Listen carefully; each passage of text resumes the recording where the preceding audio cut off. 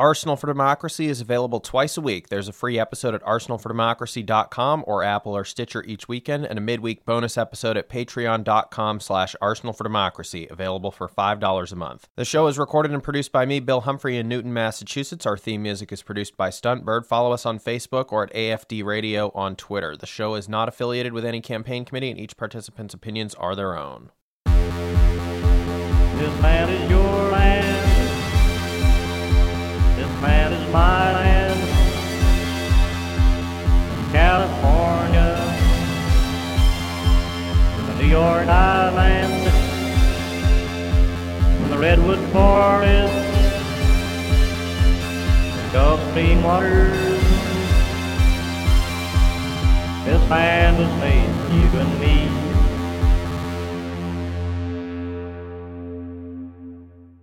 You're listening to Arsenal for Democracy, episode 349 from the bonus feed of Arsenal for Democracy. I'm your host, Bill Humphrey. This episode was recorded on February 9th, 2021. Joining me on the line, as always, from Idaho is Rachel. Hello, Rachel. Hi, Bill. So earlier on the main free feed, we talked about state-level labor law.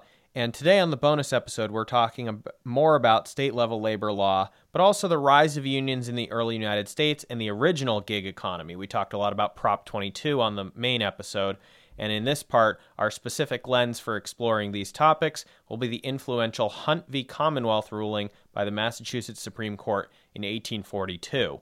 One thing we have not emphasized much on the show so far, because it's much less recognizable to us in the 21st century economy, is that there really wasn't a so-called U.S. economy per se during much of the early U.S. history and the first industrial revolution. The United States grew out of several original colonies that had decided to form a confederation and then a union, and for a long time these states remained pretty separate economies, separated by vast distances with poor interior transportation and communication. Companies would often end their activity at the state lines. And for much of the pre-Civil War period, we wouldn't really recognize modern currency and banking systems compared to our own systems today. These transformations have a lot to do with the Civil War and are likely topics for future episodes. The interstate commerce that became such a massive force in the middle of the 19th century and the post-Civil War period took a long time to develop. We talked in 2020 in our 5-part series on Standard Oil about how unprepared the government was at the federal and state levels to deal with interstate corporate monopolies like Standard Oil or the growing conglomerations of railroads, simply because they really hadn't seen that kind of thing before. They had to pass much more extensive legislation to deal with the interstate commerce activities by new interstate companies, and these laws unfortunately also became the genesis for early and typically hostile federal labor laws focused against emerging interstate organized labor unions. Before that era, in the pre-Civil War period, however, labor law was almost by definition based in state law because labor organizations were based at the state or local level, since interstate companies were unusual or very limited in scale. There was also a transitional phase, which we're going to be talking a lot about today, between old world guilds of skilled piecework producer shops and the new craft unions of skilled and semi-skilled workers in specific occupations, like factories or railroads, before the later rise of the industrial unions for labor on an industry scale. Part of that transition, as we'll be discussing today in our bonus episode, has to do with the difference between a guild's regulation of the entire profession from the owners or masters down to the apprentice workers before the advent of full capitalism versus a union representing skilled pieceworkers for hire by those masters in the era before piecework was replaced by factories and mass production.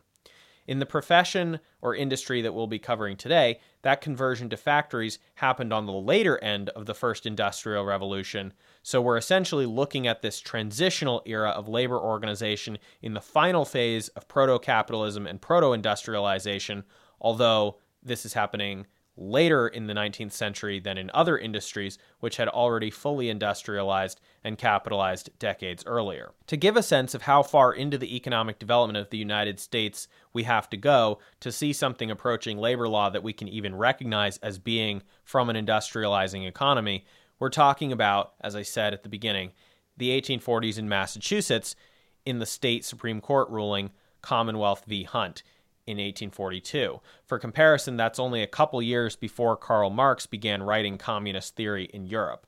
This ruling was written by Massachusetts Chief Justice Lemuel Shaw, and the ruling found that it was not an illegal conspiracy to form a guild or union to apply pressure for higher wages. So this case is really interesting, and Rachel and I went and read through it and made a lot of notes about it, and then read some other analyses on it. And essentially what was at the heart of this case was what we might call sort of the forerunner to a closed shop concept. Journeyman bootmakers formed a club called the Journeyman Bootmakers Society, and that club had a rule that said that no member would perform piecework for any master craftsman or merchant who did not hire journeymen from the club. Now, a journeyman at the time would have meant a skilled and trained wage laborer working for someone else but free to leave, unlike an indentured worker.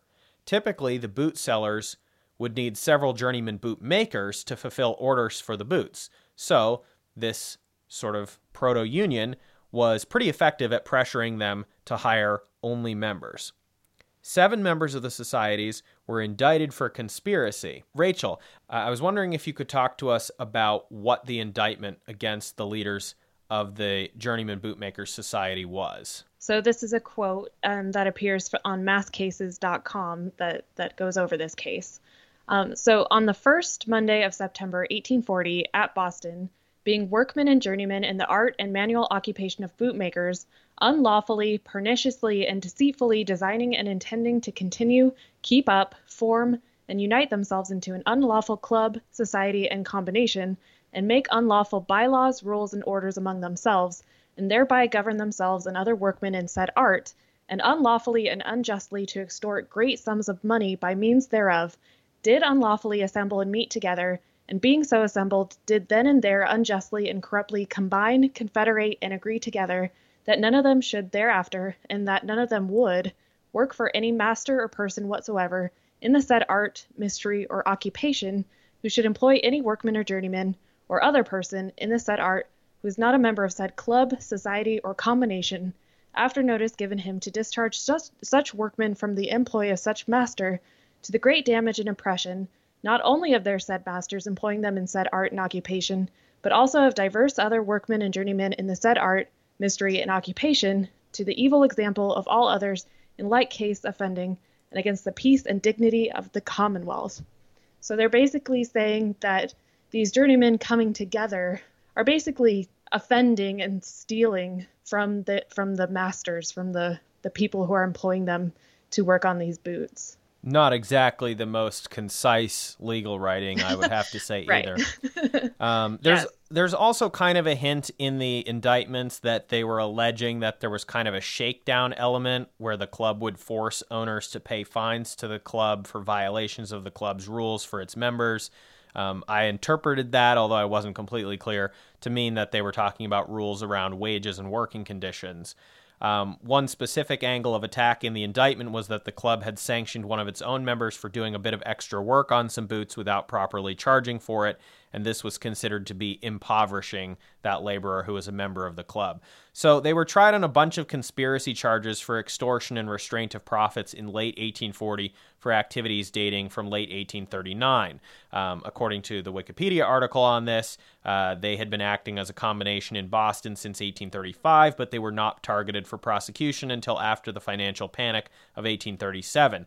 They also had not threatened any kind of strike or disruptive activity when the charges were brought, and there was no known threat to labor peace at the time, despite the line about how this combination or association or club was offending against the peace and dignity of the Commonwealth and setting a bad example.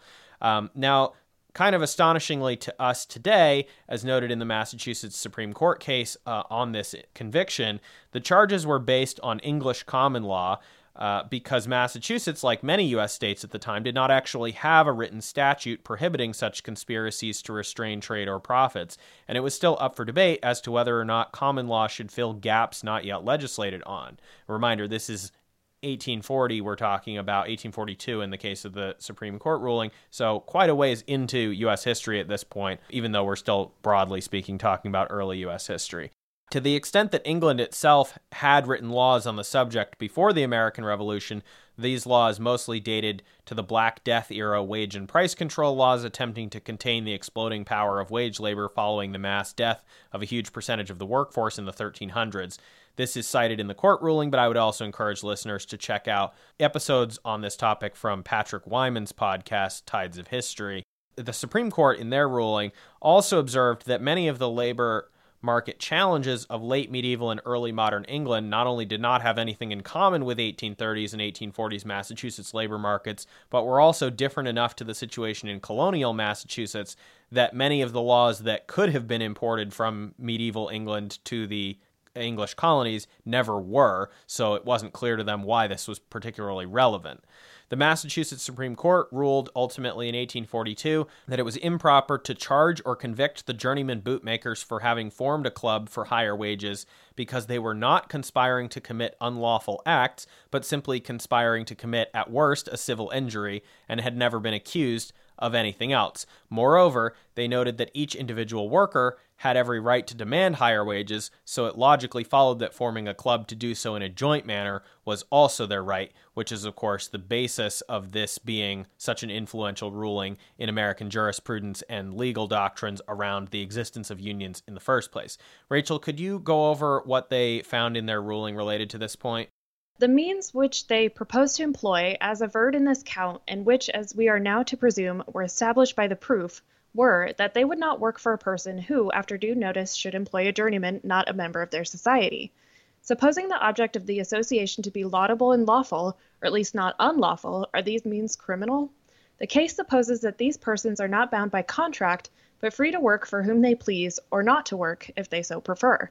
In this state of things, we cannot perceive that it is criminal for men to agree together to exercise their own acknowledged rights in such a manner as best to subserve their own interests.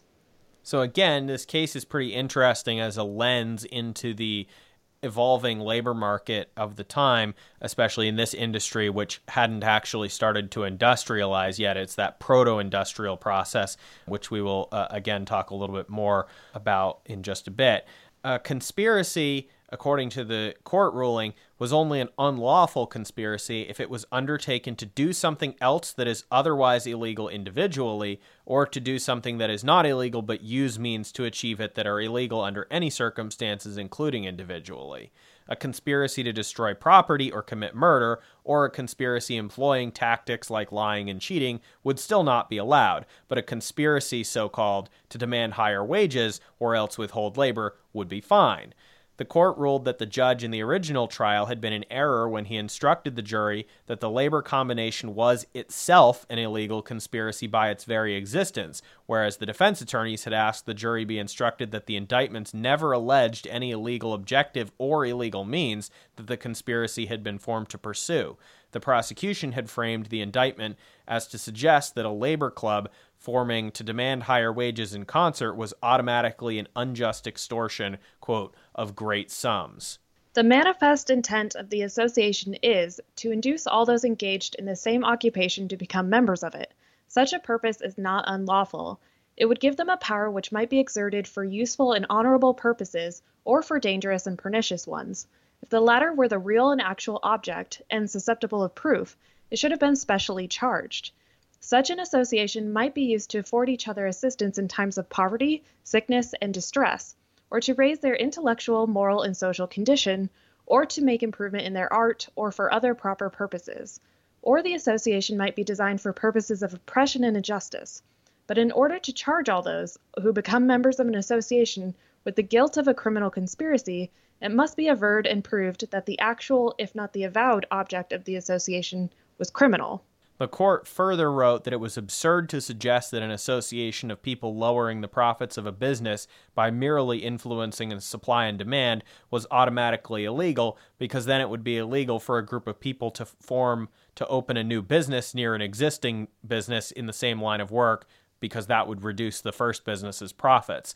And so if that's legal, then surely this is legal as well. Interestingly, the court did not comment on the defense's argument that professional associations like the Bar Association were prevalent among professional Bostonians and involved similar sanctions against working with non-members. And you can see sort of that the divergence there of unions for the working class and professional associations for the emerging, but at the time quite small, professional white-collar class at the time. One interesting point in the 1842 court case, given the modern-day disputes around so-called independent contractors, who we talked about in our Prop 22 episode discussion earlier in the week, who are treated like day labor even if they work for an employer for many years, is how many times the court in 1842 emphasizes or differentiates the concept of free wage labor as opposed to contract labor at the time, meaning indentured apprentice labor for a defined term of service or of some years, or other formalized contracts for extended employment terms with business owners, such as a landowner hiring farm labor for an entire year instead of seasonally. The court treats the free wage laborers as essentially sole proprietor businesses selling skilled labor to larger business enterprises or craft masters looking to sell goods at market. A retail customer seeking to purchase a pair of boots would buy from the boot business, which would in turn have paid a skilled bootmaker to make the boots and supplied the materials needed to the bootmakers. This is known as the putting out system and was prominent in the Boston area at the time. But typically, an 1830s bootmaker would not have been permanently employed by a boot seller, as differentiated from, say, a boot factory with an assembly line for mass production of boots, which emerged after 1850. In 1899, just for closing the narrative loop, this would consolidate into the giant United Shoe Machinery Company monopoly based in the Boston area, which actually evolved into a major defense contractor and which was eventually broken up by the federal government in the late 1960s after multiple antitrust cases. But I'm going to leave that for a probable future episode because that was sort of an interesting and bizarre tangent. But the point we want to emphasize here is that this is basically an industry or a profession that industrialized much later than a number of the other professions around it. So up until 1850, we're talking about a non-factory, non-industrialized process, but we are talking about a transitional phase called the putting out system, where you don't have a shop with, dedicated workers owned by a particular master. Instead, you have these sort of master craftspeople or merchants who are the boot sellers, the middlemen, whatever, who put out the labor to these independent contractors, essentially, these kind of day laborers, piece workers, and so forth, who work at their homes or their own little shops. And that's why the court treats them as these independent proprietor small businesses themselves. But as we can see, that is sort of a misclassification itself from our modern perspective, able to look back and see how this process developed and so forth and better understand the class relationships here and the relationship to the labor and the wages and so forth. These are essentially day laborers, wage laborers who are working in short bursts on specific projects like what we would consider, recognized today as independent contractors, on a 0 hours contract or something, or contracted for a specific project and then let go after that. And that is a different relationship. And that is why they were forming what we would basically recognize as a very early union today. And again, that is different from the guild system of the Middle Ages and, the Renaissance era and so forth, because the guilds are representing those that shop system with the apprentice tracks and everything like that, and the people who work in the same shop for years at a time, etc., as opposed to this putting out system where they're independently contracting out the production to these little shops, or to what you may have heard referred to as a cottage industry, which would be where you would literally send it out to the countryside to people in cottages, which that also had existed on a small basis for quite some time, in the late Middle Ages and beyond. But that is a key transitional step before you get to factory industrialization, is that proto-industrialization process where you send out the work to these specific small-time workers who work on specific projects or work, a day here, a day there, etc., as opposed to having them be in your shop in town, all working under the same roof and so forth, or as opposed to, after 1850, working in a factory side by side on machines for mass production. Now, the Wikipedia article on the Hunt case notes that pre-American Revolution labor unrest among non-slave labor was typically relatively disorganized wildcat incidents that weren't considered illegal in their own right, setting aside any resulting property damage, and there was not much pressure to make them illegal because they were not viewed as part of a broader pattern or trend. Additionally, colonial-era laborers had typically been indentured and apprenticed to masters who would contract to produce outside work, essentially as a small business vendor to mercantile interests, which is a different relationship compared to an independent wage laborer, or, to use the parlance of the time, a journeyman selling his labor from one producer or master craftsman to the next. The wage laborers began to outnumber these master craftsmen as the first industrial revolution gained momentum and factories began to replace artisanal shops in the city and cottage production in the countryside. A few states tried to prosecute labor combinations in the early 19th century, but not very vigorously, and the significance of the Hunt case law, which is also not written law, of course, I think that's worth emphasizing, it was a Supreme Court ruling, not a law that was passed, is that Hunt spelled out that such combinations were actually explicitly legal, not illegal, at least in Massachusetts, and then this, as I'll talk about in just a moment, had significance beyond Massachusetts as well. It's also interesting, of course, that the Hunt case, as Rachel just read, includes various suggestions of how these combinations, what we would now consider to be basically unions, early unions, could do all sorts of beneficial things, right? They could not only guarantee work for their members, not only guarantee these higher wages, but they could also advocate for improvements in the craft, making the work better, making it higher quality. They could have sickness funds. They could help each other out. They could sort of have this fraternal solidarity. And that's another point that's interesting, and maybe something we'll talk about in another episode, is that relationship between sort of fraternal societies and early unions, and how there was kind of a lot of categorical overlap or stylistic overlap.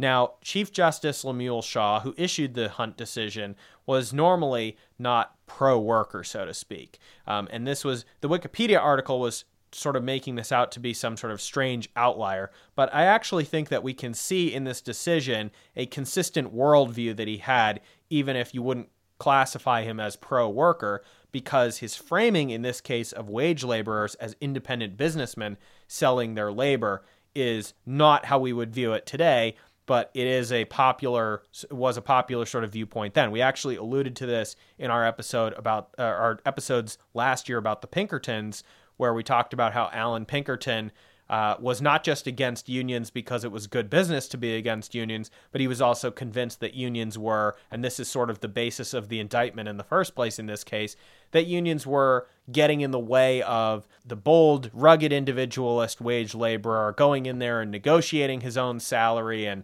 getting what he's worth in pay and so forth. Not a realistic scenario, but it's certainly one that we still hear today, right? People will make that case against unions and say, oh, you don't need the union to speak for you. You can go in there and negotiate your own salary, or, that kind of thing. Certainly not a realistic view of the situation. But just before his ruling in Hunt v. Commonwealth, Chief Justice Lemuel Shaw had ruled that a railroad company was not liable if the actions of a rail worker injured another worker, because the liability falls to the worker. Again, I see this as a consistent worldview between these two cases, even if you would say one is a pro-labor outcome and one is an anti-labor outcome, because again, it's viewing these sort of precarious, near-proletarian workers as being kind of these independent subcontractors of these companies rather than being, cogs in the machine and so forth. The other possible explanation offered for the Hunt ruling, as theorized by some legal scholars, is that Shaw, as a prominent Whig, merely wanted to uphold labor peace in Boston to avoid angry workers mobilizing in support of the Democratic Party. I don't know if that's true or not, but it's a theory that's out there. Now, the significance of the Hunt case beyond Massachusetts. Although no labor conspiracy cases were brought anywhere in the U.S. for decades after Hunt in 1842, because it was viewed as such a strong precedent even outside of Massachusetts, during and after the Civil War, with the rise of interstate unionism, labor militancy, interstate commerce laws, and federal antitrust laws, prosecutions eventually ramped up again. But some states in this period, like Pennsylvania, took action to pass laws explicitly legalizing unions at the state level. The Hunt ruling also made clear that labor conspiracies would be unlawful if they used unlawful means to achieve their goals, which served as a very important precedent for future prosecutions around specific labor actions, which were unlawful or illegal, or at least allegedly so, even if a labor organization's existence was often considered legal by default after this ruling. So, Rachel, I wanted to pause there and get back to you, now that I've kind of talked about some of the significance of this, to get your thoughts on this case. Yeah, so it's really interesting to even think about unions potentially being illegal just in today's landscape, or like hear them spoken of as like a conspiracy, just because conspiracy kind of connotes this skullduggery, this like underhanded means of achieving your goals. Whereas unions, I see them as very above board, even though they kind of have a checkered past. But the kind of the vision of unions today is people just coming together to lawfully like bargain for wages and working conditions. And it's just kind of hard to conceive of this early American history where just by combining your labor that you were like attempting to extort money from like these masters or craftsmen or whatever. What did you take away from the case in terms of a lens into the broader world of the early Industrial Revolution? Again, not early in the overall context of the Industrial Revolution, but at least early in the context of this particular industry, which was later to the game in this process. Well, like you said, it is kind of that transitional phase where you're still skilled or semi-skilled, versus the industrialization where your labor just becomes a commodity for the business. Here, during this transitional phase, you are valued for your skill. There is still kind of a higher value put on your labor because you are doing more parts of the process versus like you kind of envision in a factory, you're just doing the same tiny piece over and over again. And it seems like at that point, then your labor becomes like further devalued and you just are kind of seen more as like just a commodity or just a cog in the machine. So you can see that kind of happening in real time in this industry. Yeah, so I think that this, as you said, is an important window into that transitional process. I think it also demonstrates a sort of trend line in precariousness. And it's a good reminder as well when we're talking about, mechanization and automation today. Many people always assume, well, surely my industry will always have job security and need skilled workers, and they won't be able to get rid of me. And we see a clear example here where probably a lot of these people thought, well, surely nobody's going to be able to make a machine that can make shoes or boots, right? You're going to need to do that by hand. And eventually, as I said, after 1850, you start getting, I think thousands of patents around shoemaking and bootmaking processes for factory production. And very quickly, you see the emergence of assembly line factories where, it's not quite to today's level where you push a button and then watch the machine do all of the work, but still certainly a lot less skill required than what we're talking about in terms of these journeyman bootmakers in the putting out system. It's also a good illustration of the overall, as I said, trend line toward proletarianization and precarity that was clearly identified in Karl Marx's economic analyses, which, as I noted, were started to be published just a few years after this decision. So this decision was 1842. Karl Marx's famous Communist Manifesto, 1848, and he had, of course, been writing for a few years before then on the topic. There were a few interesting quotes that I noticed in the Communist Manifesto that seemed relevant to this. In one of the particular points that I wanted to make comes from this section. The growing competition among the bourgeois and the resulting commercial crises make the wages of the workers ever more fluctuating. The increasing improvement of machinery, ever more rapidly developing, makes their livelihood more and more precarious. The collisions between individual workmen and individual bourgeois take more and more the character of collisions between two classes. Thereupon, the workers begin to form combinations, trade unions, around the bourgeois, against the bourgeois. They clubbed together in order to keep up the rate of wages. They found permanent associations in order to make provision beforehand for these occasional revolts. So, for those who haven't read, I'm guessing quite a lot of our listeners probably have read it, but for those who haven't read, Communist Manifesto is pretty short, and Chapter 1 is not as much of a manifesto so much as a description of economic processes. That is, of course, a lot of what Karl Marx's writing overall is about, is descriptions of economic processes and historical development. But that particular line, I think, is a good illustration of the process that we saw there, right? You previously had guild systems, which for their, all their faults and stunted development and so forth, and certainly the masters at the top benefiting a lot from it, you at least have some job security, and you can work at the same place probably for quite a few years. Then we transition into this phase before the advent of factories, but you transition to the putting out system, where people are either working on putting together shoes or boots in their own little shops or their cottages or whatever, and you never know if you're going to get steady work from one day to the next, right?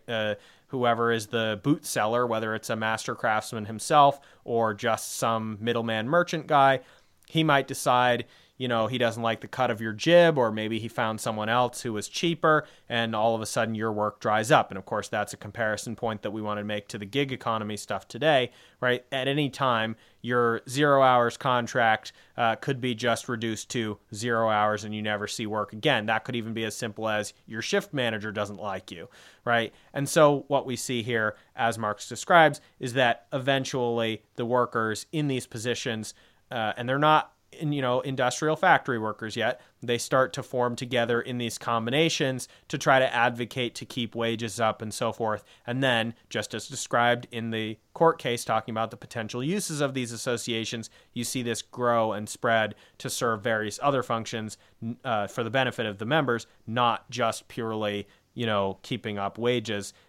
which the prosecutors were alleging in the 1840 prosecutions were somehow extortionate by virtue of even existing. A few other quotes to go over here that I thought were relevant to this. And again, when we're talking about the Communist Manifesto in 1848, Marx is looking at the stage of industrial development that was further along than in the bootmaking industry of the 1830s and 40s, which, as I noted, did not have factory mass production at that point, but it applied to other industries, and then very quickly thereafter applied to the bootmaking industry as well. So he says the feudal system of industry, in which industrial production was monopolized by closed guilds, now no longer sufficed for the growing wants of the new markets. The manufacturing system took its place. The guild masters, i.e., a full member of a guild, a master within, not the head of a guild, were pushed on one side by the manufacturing middle class.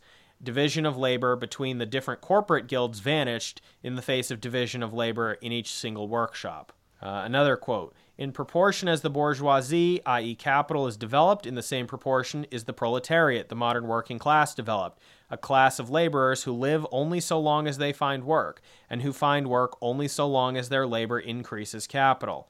These laborers, who must sell themselves piecemeal, are a commodity, like every other article of commerce, and are consequently exposed to all the vicissitudes of competition, to all the fluctuations of the market. Modern industry has converted the little workshop of the patriarchal master into the great factory of the industrial capitalist. Masses of laborers crowded into the factory are organized like soldiers. As privates of the industrial army, they are placed under the command of a perfect hierarchy of officers and sergeants. Not only are they slaves of the bourgeois class and of the bourgeois state, they are daily and hourly enslaved by the machine, by the overlooker, and above all, by the individual bourgeois manufacturer himself. The more openly this despotism proclaims gain to be its end and aim, the more petty, the more hateful, and the more embittering it is. And as we said, that's looking at the two sides of this transitional phase, and what we're talking about with these journeyman bootmakers and their association in the middle, in the putting out system of the 1830s and 1840s, is that transitional phase where you are bridging the gap between the old system, the little workshop of the patriarchal master, and then later, after 1850, the great factory of the industrial capitalist. And to tie it back to the tech industry today, I think we are really seeing, it's already begun, but you're seeing kind of the journeyman coders, and it's always been kind of that learn to code has been the rallying cry of liberals because it's seen as a way to make a good living. But as we're seeing today, coding it's not as skilled anymore. It's not as highly valued. So you are seeing that independent contractor model turning into like the cog in the machine where you're just writing tiny bits of code that go into a larger project, but you don't really get to see what you're working on as a whole. And so you're getting alienated from your labor, much like bootmakers working in a factory were alienated from the end product, the boot in the factories. Yeah, I mean, I'm sure in many cases the people making these boots would never even get to see the person that they sold it to, whereas previously you might have had the person come into the shop and, get it custom fitted and, get all the measurements and so forth, and there would be one person kind of walking through the whole process as opposed to breaking it up and atomizing the process. Also, I think the point that you make with regard to the modern day stuff is a further great point about how some of these jobs that seem like they're, stable, skilled, white-collar professional jobs can also find themselves being turned into this sort of day labor or project-specific labor. And that brings us to two final quotes before we wrap up.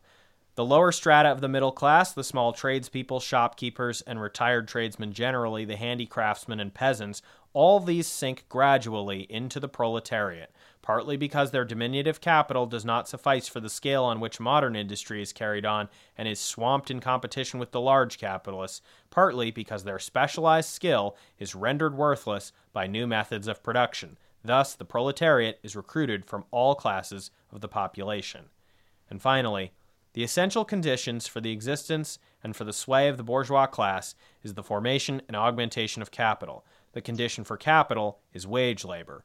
Wage labor rests exclusively on competition between the laborers. The advance of industry, whose involuntary promoter is the bourgeoisie, replaces the isolation of the laborers due to competition by the revolutionary combination due to association. So we can see the process here. First, they try to isolate the laborers and, do the putting out system, but ultimately these laborers still know that they're in competition with each other and that they're only going to be strong by associating and forming these combinations, which is what we see happen in the 1830s with the journeyman bootmakers forming their club in Boston. And as Marx is basically arguing, the capital can only be accumulated and these enormous profits accumulated by converting to a system of wage labor as opposed to the previous guild shop system. But this wage labor brings these other challenges, which is why we see after the Panic of 1837 attempted prosecution of a quote-unquote conspiracy of these journeymen forming a club together to demand higher wages, because that's an attempt to try to knock that down and say, actually, you can't do that, because if you do that, that's going to take away profits from these companies, and how dare you, that's not allowed. All right, well, Rachel, thank you so much for joining me this week to talk about more about state labor law and specifically the early U.S. history of that with its origins in the Hunt v. Commonwealth case in 1842. Thanks for having me.